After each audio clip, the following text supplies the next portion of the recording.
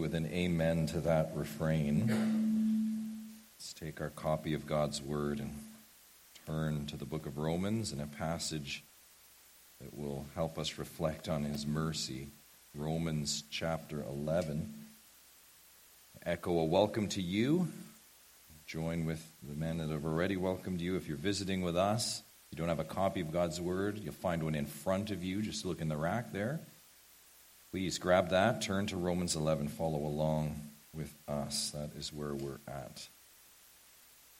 As mentioned as we opened this section last week, we're now making our final descent in this 11th chapter. In fact, in chapter 11 is one thing, but the final descent in chapters 9, 10, and 11, this entire section.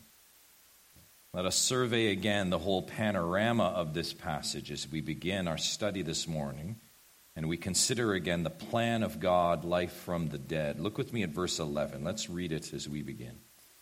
So I ask, did they stumble in order that they might fall? By no means. Rather, through their trespass, salvation has come to the Gentiles, so as to make Israel jealous. Now, if their trespass means riches for the world, and if their failure means riches for the Gentiles, how much more will their full inclusion mean? Now, I am speaking to you, Gentiles. Inasmuch then as I am an apostle to the Gentiles, I magnify my ministry in order somehow to make my fellow Jews jealous and thus save some of them. For if their rejection means the reconciliation of the world, what will their acceptance mean but life from the dead? If the dough offered as firstfruits is holy, so is the whole lump, and if the root is holy, so are the branches. But if some of the branches were broken off, and you, although a wild olive shoot, were grafted in among the others, and now share in the nourishing root of the olive tree, do not be arrogant toward the branches. If you are, remember it is not you who support the root, but the root that supports you. Then you will say, branches were broken off so that I might be grafted in. That is true. They were broken off because of their unbelief. But you stand fast through faith. So do not become proud, but fear. For if God did not spare the natural branches, neither will he spare you. Note then the kindness and the severity of God. Severity toward those who have fallen, but God's kindness to you, provided you continue in his kindness. Otherwise, you too will be cut off. And even they, if they do not continue in their unbelief, will be grafted in, for God has the power to graft them in again. For if you were cut from what is by nature a wild olive tree and grafted, contrary to nature, into a cultivated olive tree, how much more will these, the natural branches, be grafted back into their own olive tree? Lest you be wise in your own sight, I do not want you to be unaware of this mystery, brothers. A partial hardening has come upon Israel, until the fullness of the Gentiles has come in.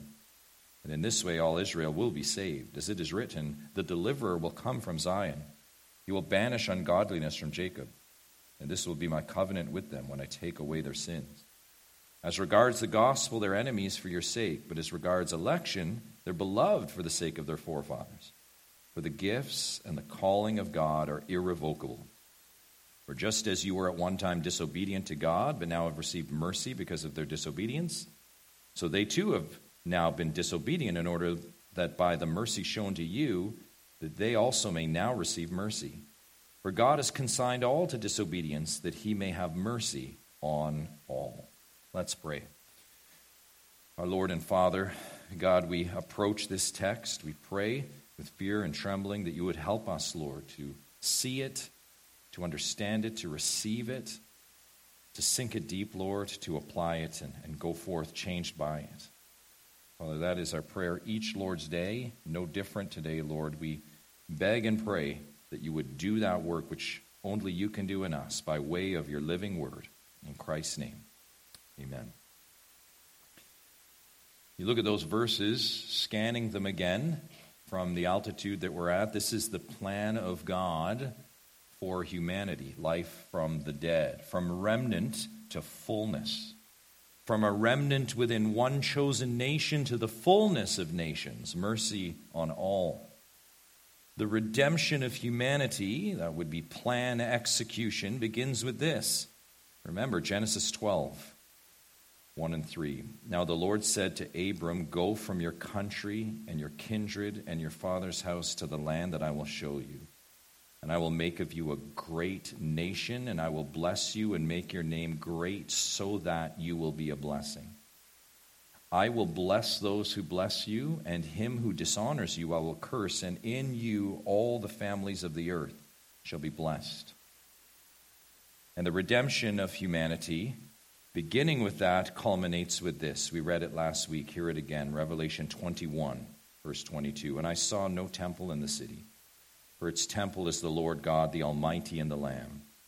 And the city has no need of sun or moon to shine on it, for the glory of God gives it light, and its lamp is the Lamb. By its light will the nations walk, and the kings of the earth will bring their glory into it. And its gates will never be shut by day, and there will be no night there. They will bring into it the glory and honor of the nations. But nothing unclean will ever enter it, nor anyone who does what is detestable or false, but only those who are written in the Lamb's book of life." Those the glorious bookends in Genesis and Revelation of the plan of God, life from the dead. And we opened our look at this plan last week as Paul guided us. Look now again at verses 11 to 15 with our first point, the plan. The plan. And recall, Westmount, when we think of the plan, we noted two things. One, the end of the plan. Look at verse 11. The end of the plan is not Gentile salvation. Verse 11, look at it says, "Salvation has indeed come to the Gentiles," but keep reading, "so as to make Israel jealous." Secondly, the plan includes Gentile salvation, but there it is, for the purpose of Israel's jealousy. So remember, Israel's stumble, their trespass, which is their rejection of the Messiah, led to riches for the world. That would be, as we mentioned, covenant blessings experienced beyond the covenant people, Israel. As mentioned last week, Israel's rejection, albeit temporarily, has led to the good news of reconciliation through Jesus Christ being spread among the Gentiles, among the world. So if Israel's rejection meant that individuals from other nations would hear the good news and come to Christ and be reconciled to him for salvation, then Israel's acceptance, verse 15, can only mean something more. And as we looked at, it means life from the dead. Life from the dead, that is the terminus. That's the purpose, the grand purpose, recall, of God's salvation plan. The plan of God for a dead humanity in Adam, chapter 5 of this letter. Mankind dead, spiritually impotent, unable to respond to Creator rightly. Thus, the ultimate purpose of creation. Remember, God's plan is for creation to respond rightly, to worship Creator. But right now, that's futile. It's futile for most of creation. But God had a plan before creation, Ephesians 1, to redeem that creation, Colossians 1. God's plan is to bring life from the dead for this creation, to renew it. Westmount, God's plan, remember this, is for the cosmos to be set back right, for creation to return to the life that it was designed to live. And we learned that last week. Verses 11 to 15, remember, the final act will not just be Gentiles saved, glorious, or Israel saved, wonderful. But the final act is the cosmos returning to normal and Creator's design, returning to that Creator's design. And it's this, if we could sum it up, all of creation rightly orbiting around the Son, the King, the center of the universe. The Old Testament kingdom conditions fulfilled, life from the dead conditions on earth. Not just individual Gentiles, a smattering of them bringing tribute and worship to God, but nations corporately, as we read, after the fullness of Israel, bringing tribute to the Christ. This is humanity's life from the dead, and it is the plan, the grand plan of God. And that was 11 to 15. And from there, we ended last week opening up our second point, which was this, the pictures. We moved from the plan to the pictures. And we had only time to look at verse 16 before we ended, but let's return there now. Verse 16, if the dough offered as first fruits is holy, so is the whole lump, and if the root is holy, so are the branches. Two pictures given there. You see them, the first from the Mosaic Law. We looked at this last week, Numbers 15. The holy, the consecrated first part of the dough for the rest. The idea is just that the first part is affected, right, is made holy, is set apart, so as to consecrate the rest, the whole. That's the key. Then the second picture was one that the first century Christian would be very familiar with, not to mention the Jew. And it is the picture of the tree. Used in so many places and in so many ways in the Old Testament. We sung one of them this morning with Psalm 1. I think also you find it in Isaiah 5, Isaiah 11. Here in Romans 11, the picture of the tree, like the dough, is this, and this is really the key, a picture of a part and a whole, or a part to a whole. So as the first lump makes the whole lump holy, so too the holy root makes what? The branches holy, right? That's the idea simply that these pictures are intended to convey. There is consecration and connectivity between the part, in many senses the first or the central part, and the whole. That's the key. So as we return now and pick it up in verse 17, we begin, and I trust you have this outstanding question, lingering question. What are these pictures representing with respect to Israel? What are they representing? That's the focus. Israel is in view in chapters 9, 10, and 11. Well, before we endeavor to answer that and keep reading, we need to pause. Remember, we have to continue to just ensure we have all that we've been learning with us as we continue on this journey of study. Keep taking it with us. We need to bear in mind some important truths that we've mined and studied and learned in chapters 9, 10, and 11 thus far. So number one is this. Remember, Paul is teaching about Israel in this passage in both a corporate national sense and in an individual sense. Let's review the thesis of this section. Look at chapter 9, verse 6. We just read this one verse. But remember, this will set us right. It is not as though the word of God has failed. Why? Look, for not all who are descended from Israel, corporately, belong to Israel. In a true sense. There it is. The corporate and the individual. Not all Israel, ethnically, corporately, nationally, belong to Israel truly or faithfully. So under the Old Testament banner of Israel, there would be a whole group ethnically by DNA. You see this all throughout the scriptures, many just hanging on to that badge of skin. And yet within that nation was a remnant, true Israel. And they're true Israel, why? Because of faith in Messiah. And faith, beloved, is decisive here, isn't it? Faith is decisive. It separates those in Israel. Faith always separates, but it separates those specifically in Israel. Not DNA, right? Faith is the scalpel. So two groups are what are in view in chapters 9, 10, and 11. One true, one false. One alive, one dead. That's the important truth we've been studying. That's one. Two, we learned also that outside Israel, among the Gentiles, it turns out, was also a remnant. And as we learned, not only were they also a remnant by faith. Look at the end of chapter 9. Verse 30, what shall we say then? The Gentiles who did not pursue righteousness, and we could also say don't have the DNA, have attained it. That is a righteousness that is by faith. Note the instrument, by faith.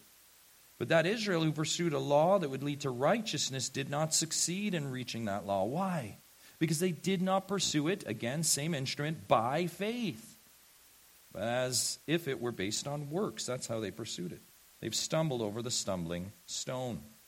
If faith defined one as truly God's own, and faith is not a matter of ethnicity or DNA, then, as Paul says here, and the Old Testament testifies, there are those with faith beyond Israel. This makes sense, doesn't it? If faith is decisive. Think of Rahab.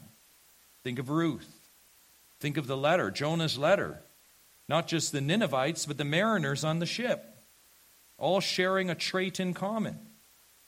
And while such faithful ones, as you think of your Old Testament, are not ethnically Jews, they do share something in common with the remnant in true Israel, don't they? And what is that? Faith. That's it, simply. It's faith in God. That's what they share. So two groups, faithful Gentiles and faithful Israelites, both remnants in a sense, but united by faith. We studied this flowing from Abraham and his faith in chapter 4 of this same letter.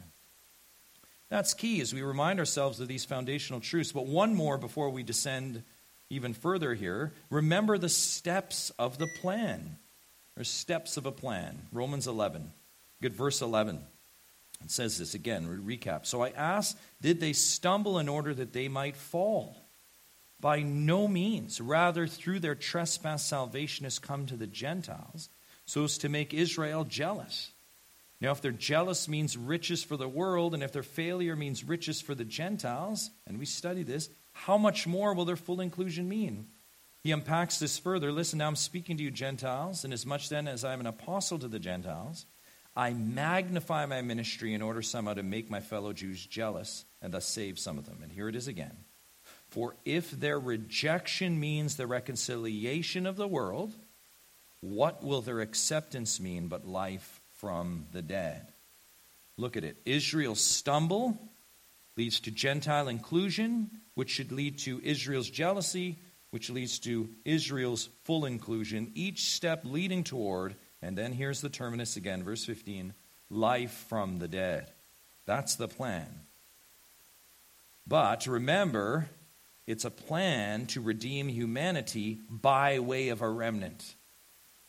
There's an unfolding plan through a people as it starts to unfold and expand. God giving life to a small remnant group for the future purpose of giving life to the whole, making it accessible to the whole. Now, with that vehicle of redemption and those truths in mind, now we can dive in. And we return to the picture of a tree. Look at verse 17. Says this, but if some of the branches were broken off, and you, although a wild olive shoot, were grafted in among the others, and now share in the nourishing root of the olive tree, we stop there, and we consider for a moment this picture of the olive tree. You see it, the olive tree. This is a picture, a very familiar picture from the Old Testament. Consider Jeremiah 11 says this, olive tree, using words like this in verse 16, an olive tree, this picture of a calling, a called olive tree. And then in verse 17 of Jeremiah 11 says an olive tree that was planted by the Lord. Key language there. An olive tree planted by the Lord. Such an olive tree of life and from the Lord is like the one Gabe read for us this morning in Hosea 14. You recall that? The olive tree, not just Israel, but here is the picture that he read, a faithful Israel, a renewed Israel, a tree, as Hosea 14, 6-7 says, is beautiful, flourishes, and produces blossoms.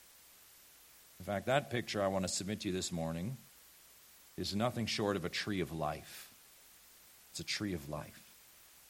So let's put that Old Testament picture of this olive tree together with what we've learned, because that is exactly what Paul is doing here in his application picture. So let's track with him. The olive tree is one planted by God, made up of the called by God, right? The olive tree is a tree that's associated with life, not death. The olive tree, thus, is not a picture of corporate or national Israel. It can't be. Why? Because within national Israel are what? Dead branches, right? Dead branches. From Saul to the Pharisee. Paul says, look at verse 17, such branches, in fact, are broken off. They're not part of the tree. And every gardener will tell you that's what you do with dead branches. You cut them off, and they're usually not part of the tree. More, Paul says in verse 17, and you, note what he does here, Gentile, and The original, he turns now and makes this singular, you Gentile. He gets very personal here. He says, Gentile, you were a wild olive shoot, even more specific than a branch. You were not cultivated. You were not of the tree. You, Gentile, were grafted in among the other branches, and now you share of the root. What a picture. And which wild Gentile is Paul referring to? Well, we know which ones he's not referring to. Remember Romans 1 and 2? He's not referring to the wild truth suppressors. He's not referring to the moralistic ones, right? And with the law in their heart, the cosmic law. No. You, wild olive shoots of faith, right, are what? Gentiles with faith. With faith. So you, wild olive shoots of faith, are grafted into the cultivated olive tree. Hence the connectivity in this tree.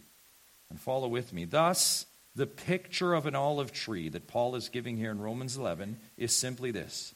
It is a picture of the faithful of God. A picture of the faithful of God. Listen, let's look at this tree.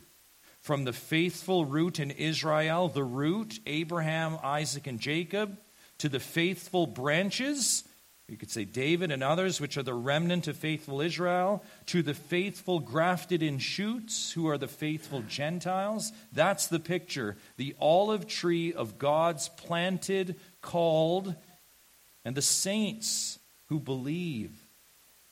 This is a tree that has fruit of people that are alive and believe in Messiah. Thus, it's a tree of faith. That's the continuity between the root and the branches. Do you see it? The root, the patriarchs, were the first fruits consecrated as a people through which the plan would be fulfilled of liberating the universe, quite frankly, through these people and one to come. The root, the patriarchs, were the first fruits consecrated as holy, set apart. The branches are the faithful that would follow. Think of Romans 4. Faithful branches in Israel, predominantly up to the time of Christ, and then upon the advent of Christ, branches were ingrafted from the wild, but alive, ones of faith, Gentiles. All while, see what Paul is saying, the dead branches, so the native unbelieving Israelites, were lopped off, tree pruned.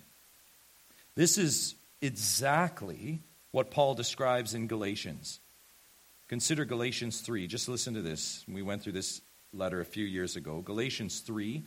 I'll just read you a few verses here, starting in verse 7. Know then that it is those of faith who are the sons of Abraham. That's the connectivity to Abraham. Remember that in Galatians and Romans 4?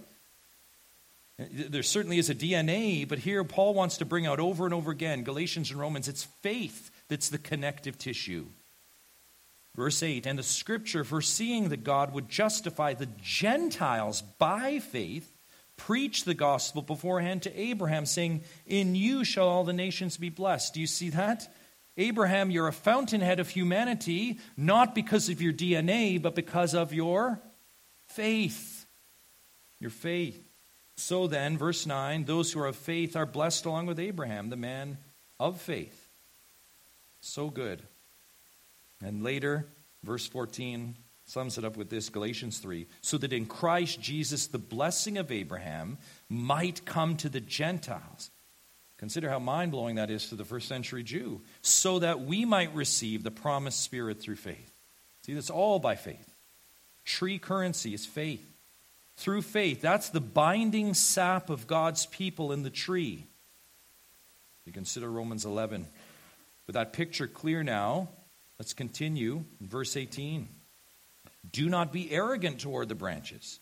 And now he's turning still to these Gentiles, connected by faith. Do not be arrogant toward the branches. If you are, remember, it's not you who support the root, but the root that supports you.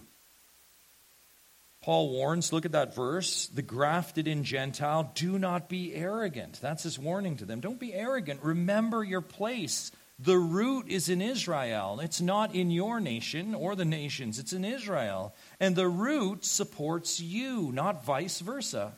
This makes sense for anyone reading the Old Testament, let alone this letter. Jew first, then the Greek. Some Gentiles, it's true, carry on, as they did in the first century and up to today, as if they are the root. Gentiles carrying on as if they are the new root. Gentiles carrying on as if they support the tree now. Again, quick to dispense with Israel, neglecting, even reinterpreting Old Testament prophecies, planting a new tree. Yet Paul reminds us here, now look at the text, because it's just the text, the tree never changes. The tree's never changed. Sure, it has Gentile branches grafted in, not roots, grafted in. Branches the Jews never would have conceived of, but listen, beloved, the root remains the same. That's the point. Like God, who never changes.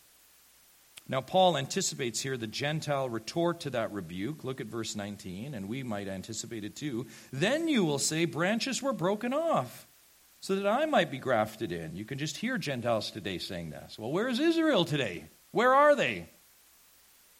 Right? They were broken off and we're here. Paul says this in verse 20. That is true, but you can almost put a but here. They were broken off because of their unbelief. That's the one truth. But then two, the warning, you stand fast through faith. So do not become proud, but fear. So much here. The Gentile retort Paul has in mind here, look at it again, says, well, branches were broken off. And now, in their place, I was grafted in. What do you say to that, Paul? In other words, the retort goes something like this. They're gone. They had their chance. I don't see Israelites embracing Messiah now. Right? That's what it goes like. And you hear it today. You see it individually and corporately. Now, bear in mind, beloved, before we get swept away with such sentiment, there is a huge difference between branches being cut off and a tree being cut down, isn't there? Huge difference, isn't there? In Exhibit A, the tree remains the same, right? Exhibit B would be no tree. Yet Paul doesn't say that the tree was cut down. Instead, he meets that arrogant thought with this. Verse 20, I love this. He says, that is true. Indicatively, yes, branches were cut off. That is true. But then what does he do? They were broken off. That's what we're missing. See why they were broken off. Because of what? Unbelief. Not DNA, not anything. Unbelief. Because of unbelief. It's always faith. It's always faith. This should make clear sense for us, I pray. If the connecting sap of the tree, if what binds one on the tree is faith, then branches of unbelief are what? Dead, right? They're dead. And that's why they're broken off. Not because of tradition, not because of lineage, not because of heritage. They're broken off because they lack faith. Dead branches are broken off because they have dead faith. That's it. And before prideful temptation takes root, Paul has a reminder and a warning. Let's keep to the text. 1, he says, you, still singular, you stand fast through faith. In other words, keep the faith, Gentile, that you have. Implied here is that faith, Gentile, true faith is never proud. True faith is never proud. True faith never boasts of placing God's tree. Because true faith knows that true faith is a gift given to a once dead soul. And what is true at salvation carries through in sanctification and perspective of one's stead and future. True faith, listen, beloved, never boasts, because true faith knows this, Ephesians 2. And you were dead in the trespasses and sins in which you once walked, following the course of this world, following the prince of the power of the air, the spirit that is now at work in the sons of disobedience, among whom we all once lived in the passions of our flesh, carrying out the desires of the body and the mind, and were by nature children of wrath like the rest of mankind. True faith knows, left to myself, this is where I was. You want to talk about obedience? Ephesians 2 says you were a son and daughter of disobedience. That's who you were. There's nothing to boast in there.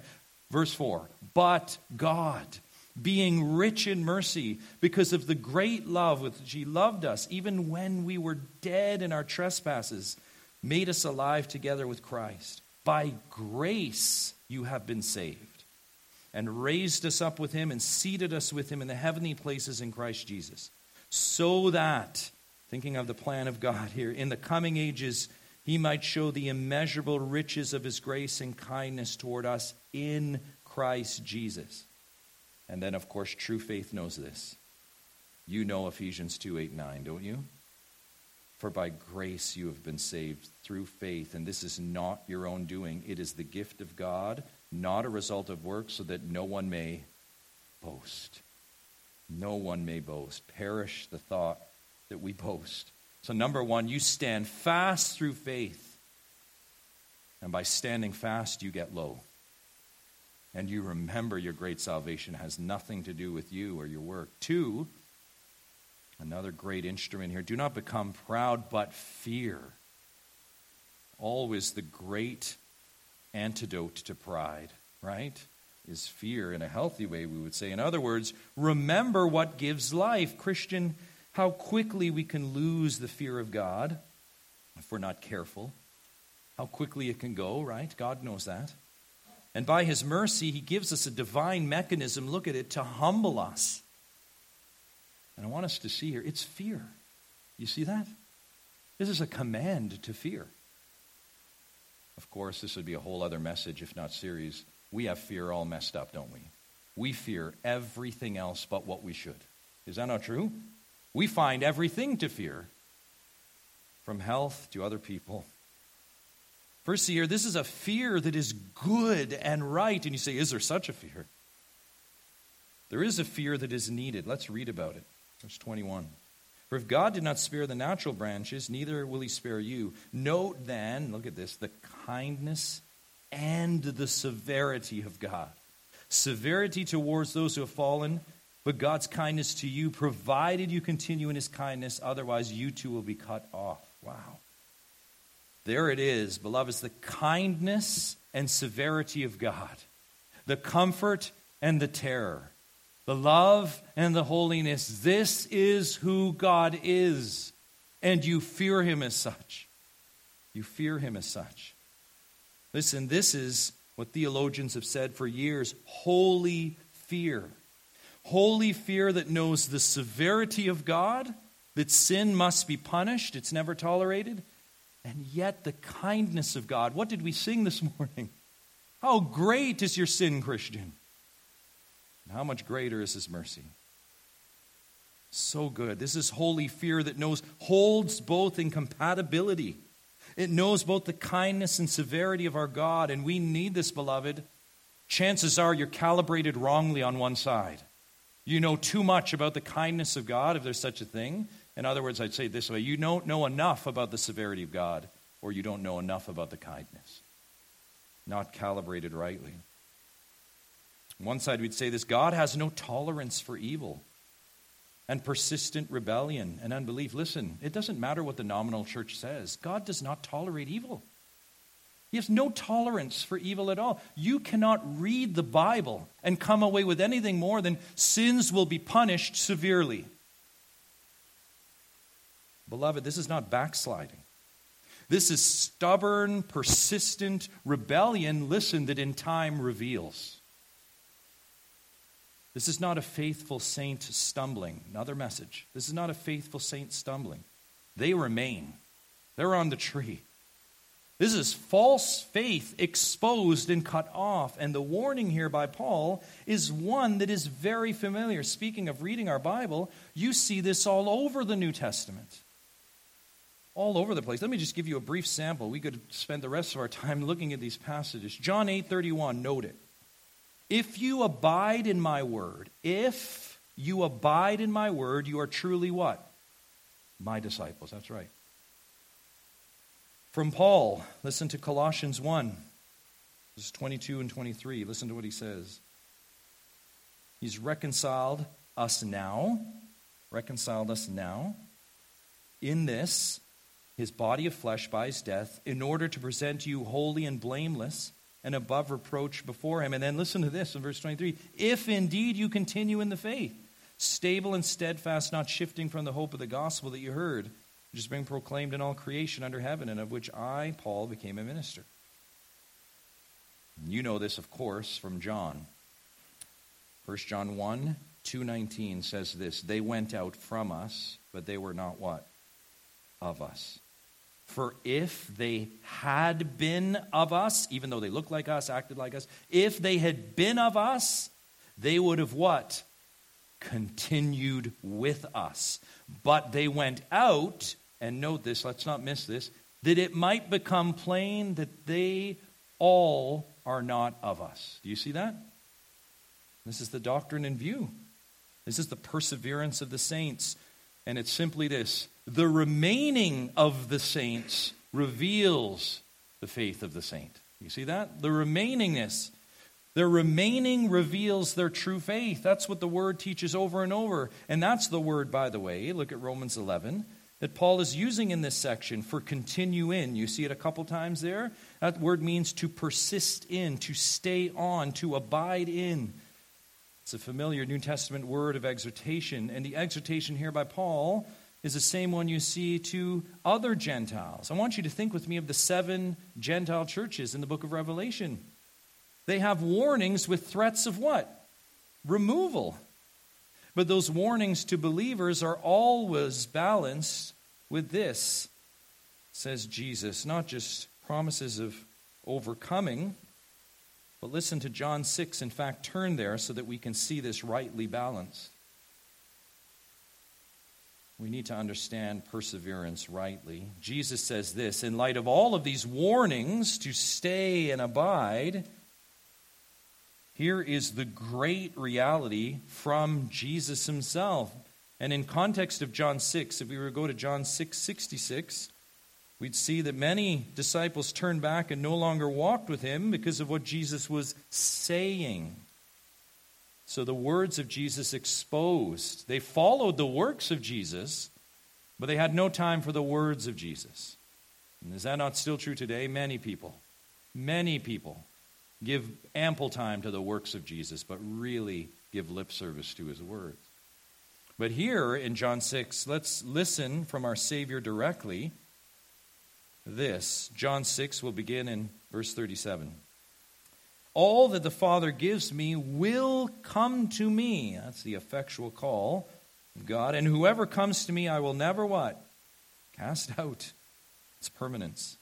For I have come down from heaven not to do my own will, but the will of him who sent me. And this is the will of him who sent me. So what is God's will for the timeline of our salvation, of the permanence or the temporalness of our salvation? What is it? This is the will of him who sent me, that I should lose nothing of all that he has given me, but raise it up on the last day.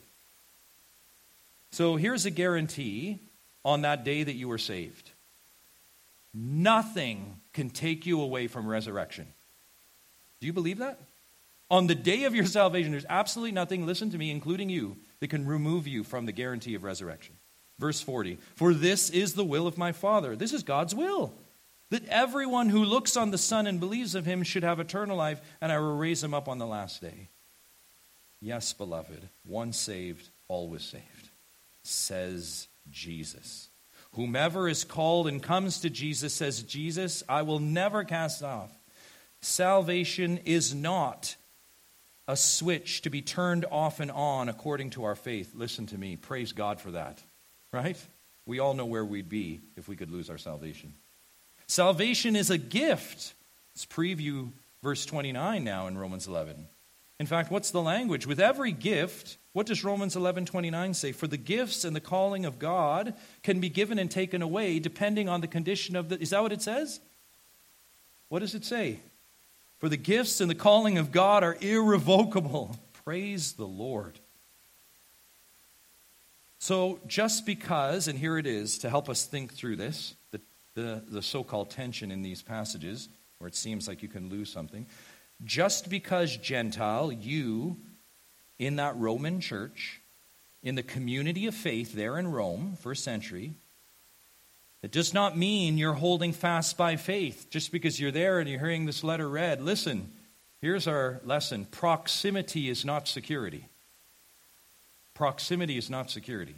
In the same way for the Jew, just because they were in the covenant community of Israel, it was no security for their soul eternally. Oh, they thought so. And how time revealed that. Listen, this is Paul's point that we'll see. Follow with me. Let's dial in.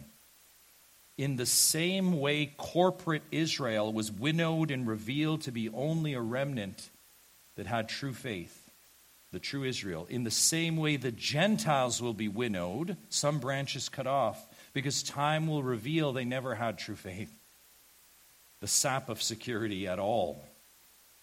Because true for Israel, true for Gentiles, proximity is not security. Just showing up to church, just being with Christians is not eternal security. Listen, it's temporal comfort. When you make it the terminus, at least I was at church. At least I did godly things. Those things do not save. Your physical walking and place on a Sunday morning does not save you. Beloved Market, please, these things are eternally important. The Lord's judgment is coming on a largely Gentile apostate church. It's coming. And in fact, many of us that are paying attention are seeing it already, are we not? Those in church communities that will be gathered on that day, God forbid we're in this group, and they say, Lord, Lord, look at the things I've done. And what does God say? That's right. Now it's true that day has not arrived yet. And now there's the tension. It has not arrived yet. Right? We don't know the tree in completion. Praise God. It's not arrived yet. That day is not arrived at. That day of revealing. So Paul continues, verse 23. Look with me. And even they, glorious, if they do not continue in their unbelief, will be grafted in, for God has the power to graft them in again. Majestic. See how Paul shows the opposite is true in Israel. He simply says, verse 23, this is what he's saying. If a currently unbelieving Jew does not persist in his unbelief, he will be what? Grafted back in. That's what the text says. God has the power to do that. Anything he chooses to do, in fact. And time reveals for this repentant Jew, it may have looked like he was cut off, but he wasn't. Just like for the proud Gentile on the other side, may look grafted in, but time reveals what? He truly wasn't. Church, if it is true for us, where persistence reveals our true faith, how much more for Israel, where repentance is never too late for a return. Grab that lesson.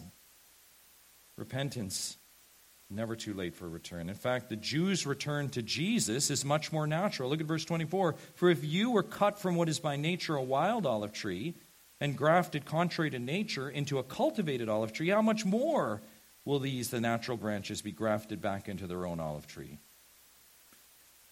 The Gentiles, let us be warned and stirred up of a reminder of the plan of God here.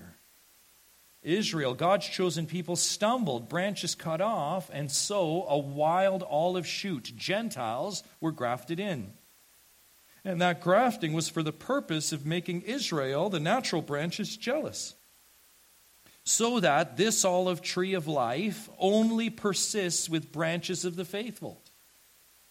Whether natural or grafted in or regrafted, however we say it, all the branches on the tree in the end are faithful and repentant.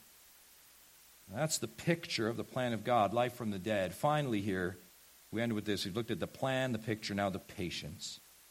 The patience. We've seen in so many studies at Westmount that we are an impatient people. I was talking to the class about this upstairs. We are an impatient people, are we not?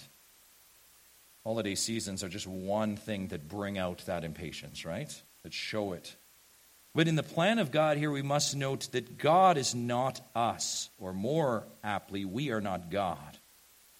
And we must note God's patience. Look at verse 25. Lest you be wise in your own sight, I do not want you to be unaware of this mystery, brothers. A partial hardening has come upon Israel.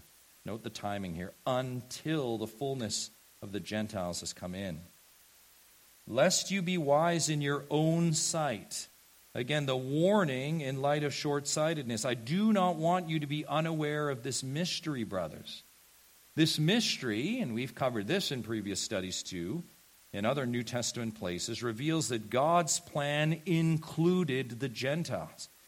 And I would suggest to you what the New Testament reveals is to a fullness and a point that the Jew didn't consider. Ruth and Rahab is one thing, but a whole age of Gentiles coming in was not under consideration. Listen again to Colossians 1. It says this, to them God chose to make known how great among the Gentiles are the riches of the glory of this mystery, which is Christ in you, the hope of glory. This, of course, is in a context where he talks about being the apostle to the Gentiles. But here, part of the plan is Christ in you to the Gentiles, Messiah to the Gentiles. Here in Romans 11, we see an aspect of the mystery that reveals the manner and the purpose of Gentile inclusion. So we fill out the picture. And here it is most succinctly. Israel is partially hardened. Do you see that in verse 25? The nation partially hardened until the fullness of the Gentiles comes in. Then, once the fullness of the Gentiles comes in, then all Israel, that's fullness, will be saved. Nothing new here. This is the plan of God, again, unfolded in all its steps. The full number of the Gentiles, we said this last week, refers to the full number of the elect from among the Gentiles called by God. We looked at that also in chapter 9, verse 24. Nothing new. That full number will be made up as the gospel is proclaimed throughout the world in this age and up to Christ's second coming. And once the fullness of the Gentiles is brought in, see it, verse 25, the fullness of Israel will be brought in too. The full number of elect Israelites, the Isaacs, the Jacobs, all. As such, the fullness of both groups standing side by side, branches together, olive tree in full bloom.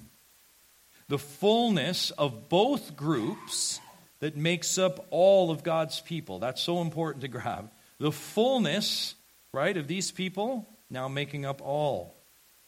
And says Paul, this is just as it was written. Look at verse 26. He continues, and in this way all Israel will be saved. As it is written, the deliverer will come from Zion. He will banish ungodliness from Jacob. And this will be my covenant with them when I take away their sins. That's taken, if you look at it, maybe it's familiar, from Isaiah 59, verse 20. The first part is. And then the second part, just the last few words there, Isaiah 27:9. So Paul, again, as we've seen him do time and time again in this passage, goes to the Old Testament. And here, as he's done most often, goes to the book of Isaiah. And both passages that he references are pointing to Israel's end, the plan for Israel, what's to come on that day. And here's what's most instructive for us. Turn, in fact, to one of those, Isaiah 27. This is what's most instructive for us. And see where the context that Paul is going to. We're going to begin in verse 1. Remember, Isaiah has so many of these passages, always weaving between judgment and comfort, judgment and restoration. That's the theme in Isaiah. Right? You can almost break the book up in two halves like that, but within each you see this judgment but restoration, judgment, restoration. Chapter 27, let's begin reading in verse 1. It says this, in that day, there it is, future, the Lord with his hard and great and strong sword will punish Leviathan, the fleeing serpent, Leviathan, the twisting serpent, and he will slay the dragon that is in the sea. In that day, a pleasant vineyard, note it, sing of it. I, the Lord, am its keeper. Every moment I water it, lest anyone punish it. I keep it night and day. I have no wrath. Would that I had thorns and bristles to battle. I would march against them. I would burn them up together. Or let them lay hold of my protection. Let them make peace with me. Let them make peace with me. And then this, look at verse 6. In days to come, there it is again, future, Jacob shall take root.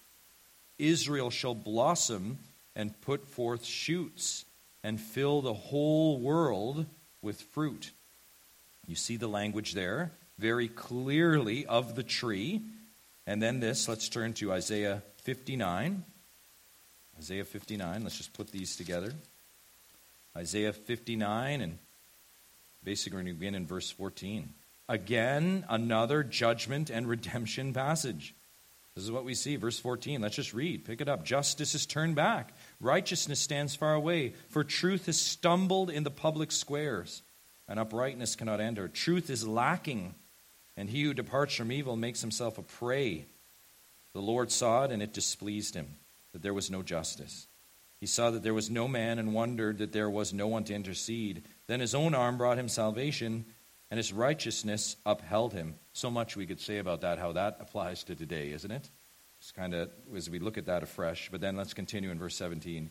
He put on righteousness as a breastplate, and a helmet of salvation on his head. He put on garments of vengeance for clothing, and wrapped himself in zeal as a cloak. According to their deeds, so will he repay. Here's the justice of God. Wrath to his adversaries, repayment to his enemies. To the coastlands he will render repayment. So they shall fear the name of the Lord from the west, and his glory from the rising of the sun. For he will come like a rushing stream, which the wind of the Lord drives. And then the main direct quote Paul goes to, verse 20, and a redeemer. Talk about the redemption, the hope. A redeemer will come to Zion, the epicenter of Israel. Right there, Jerusalem, the epicenter here. To those in Jacob who turn from transgression, declares the Lord. And then verse 21, let's not miss this. And as for me, this is my covenant with them, says the Lord. My spirit that is upon you, and my words that I've put in your mouth shall not depart out of your mouth, or out of the mouth of your offspring, or out of the mouth of your children's offspring. Note that, says the Lord, from this time forth and forevermore. Listen, the covenant in view there, of course, is the new covenant fulfillment. The covenant promise, mapped to Isaiah 27, and the prophets, to take away sin. The judgment on that sin, yet the restoration and the hope can only be because this sin has been atoned for. This is what Yahweh is saying. So good. The covenant that Gentiles have experienced in preview with forgiveness, Israel, is this. And the covenant that one day Israel, in its fullness, Romans 11, will experience with its cosmic effects. That's the point. As we turn back to Romans 11, and I hope we see that. That's the point. This is the plan of God. Gentile inclusion, Israel's restoration, worldwide fruit.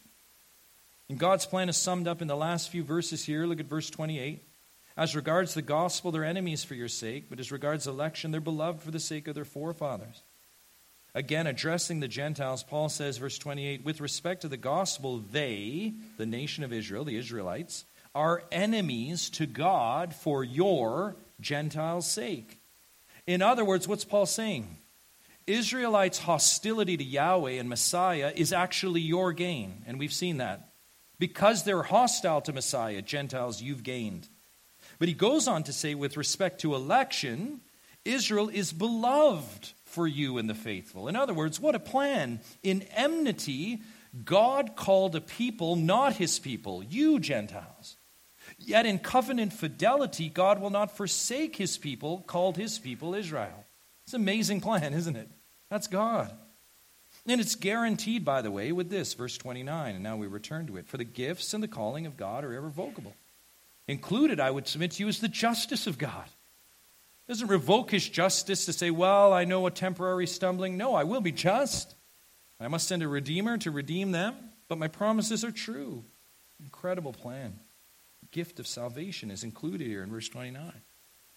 And then one final sweeping vista of this glorious plan of God. Look at verse 30. It's amazing. For just as you were at one time disobedient to God, now have received mercy because of their disobedience, so they too have now been disobedient in order that by the mercy shown to you, they also may now receive mercy. Wow. If we can follow that, let's just slow it down for a moment to make sure we're tracking here. See the plan and the progression. Zero in on these verses. In sum, Paul says this, out of Gentile disobedience, all nations are wicked and rebellions, right? Genesis 6, Genesis 11. Out of that, God called a people through a person, Abraham. God called Israel, Genesis 12. And out of that nation, Israel's disobedience, which you see in Exodus to Malachi, after cutting off dead branches, God called and grafted in, Acts in the New Testament, Gentiles. Do you see that?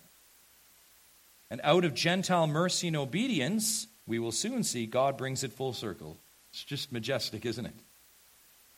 To ultimately and finally show mercy to the fullness of Israel, as the prophets foretold and Revelation shows us. So here it is simply, verses 30 and 31. The disobedience of each group, Jew and Gentile, led to the mercy for each group, Jew and Gentile. That's it. The disobedience of each group led to the mercy for each group. Just an astounding plan, is it not? This cosmic plan for redemption. And then the capstone statement of the plan of God. See it in verse 32. This is it. You could sum up Paul's argument really in this section thus far to this. For God has consigned all to disobedience that he may have mercy on all. Let's read that verse rightly, shall we? Again, class that was upstairs, we talked about this. Reading that quickly or with assumptions, we will get this wrong. And you know what all means, right? All means all, but all always has a context, doesn't it? It always does. We speak like this all the time. So that's three things as we close and understand the Bible rightly. Number one, all in one verse must be the same group in the first part as the second. Would you agree? He has to be talking about the same group. All in one, all in the other. He's not changing the terms on us mid-sentence, right? And if that is true, if you track with me and agree, secondly, all cannot mean all human beings, can it? Why? As we learned class upstairs, all human beings will not be saved, says Jesus in the Gospels, says Revelation 20. So all is the same, but all is not every single human being that ever lived. Thirdly, then, all must mean all groups in context on the tree of faith, and this makes perfect sense with our study. What are the two groups? The Jew, faithful Jews, the faithful Gentiles. All, not just you Jews, all nations, a group from all nations. The Jew first, Romans 1, and also the Greek. This makes sense. Those groups, the ones on the tree, that is the patience that God would consign, even faithful Israel and faithful Gentile, you and me, consign us to disobedience for a time under Adam. And we were consigned to that. But when the new Adam came, Jesus Christ, it was revealed that for that group of faithful Israel and that group, the faithful Gentiles, mercy would be shown on them. For all of them in those groups. That's the point. That's the patience of God. That God would have, and we would say it this way, representatively mercy on all of mankind. Think about how audacious this would be for the Jew. Are you kidding me? He's going to liberate people from all over the world? And Paul would say, yes, to the glory of God. He would do that. A group from the Jews, a group from the Gentiles, people from all nations. Thus, mercy on the whole tree, on all. Now, we cannot leave this portion on the olive tree, this tree of faith and life, without one last connection from this letter. And if we miss this, we miss the whole thing. And it's really God's word in sum.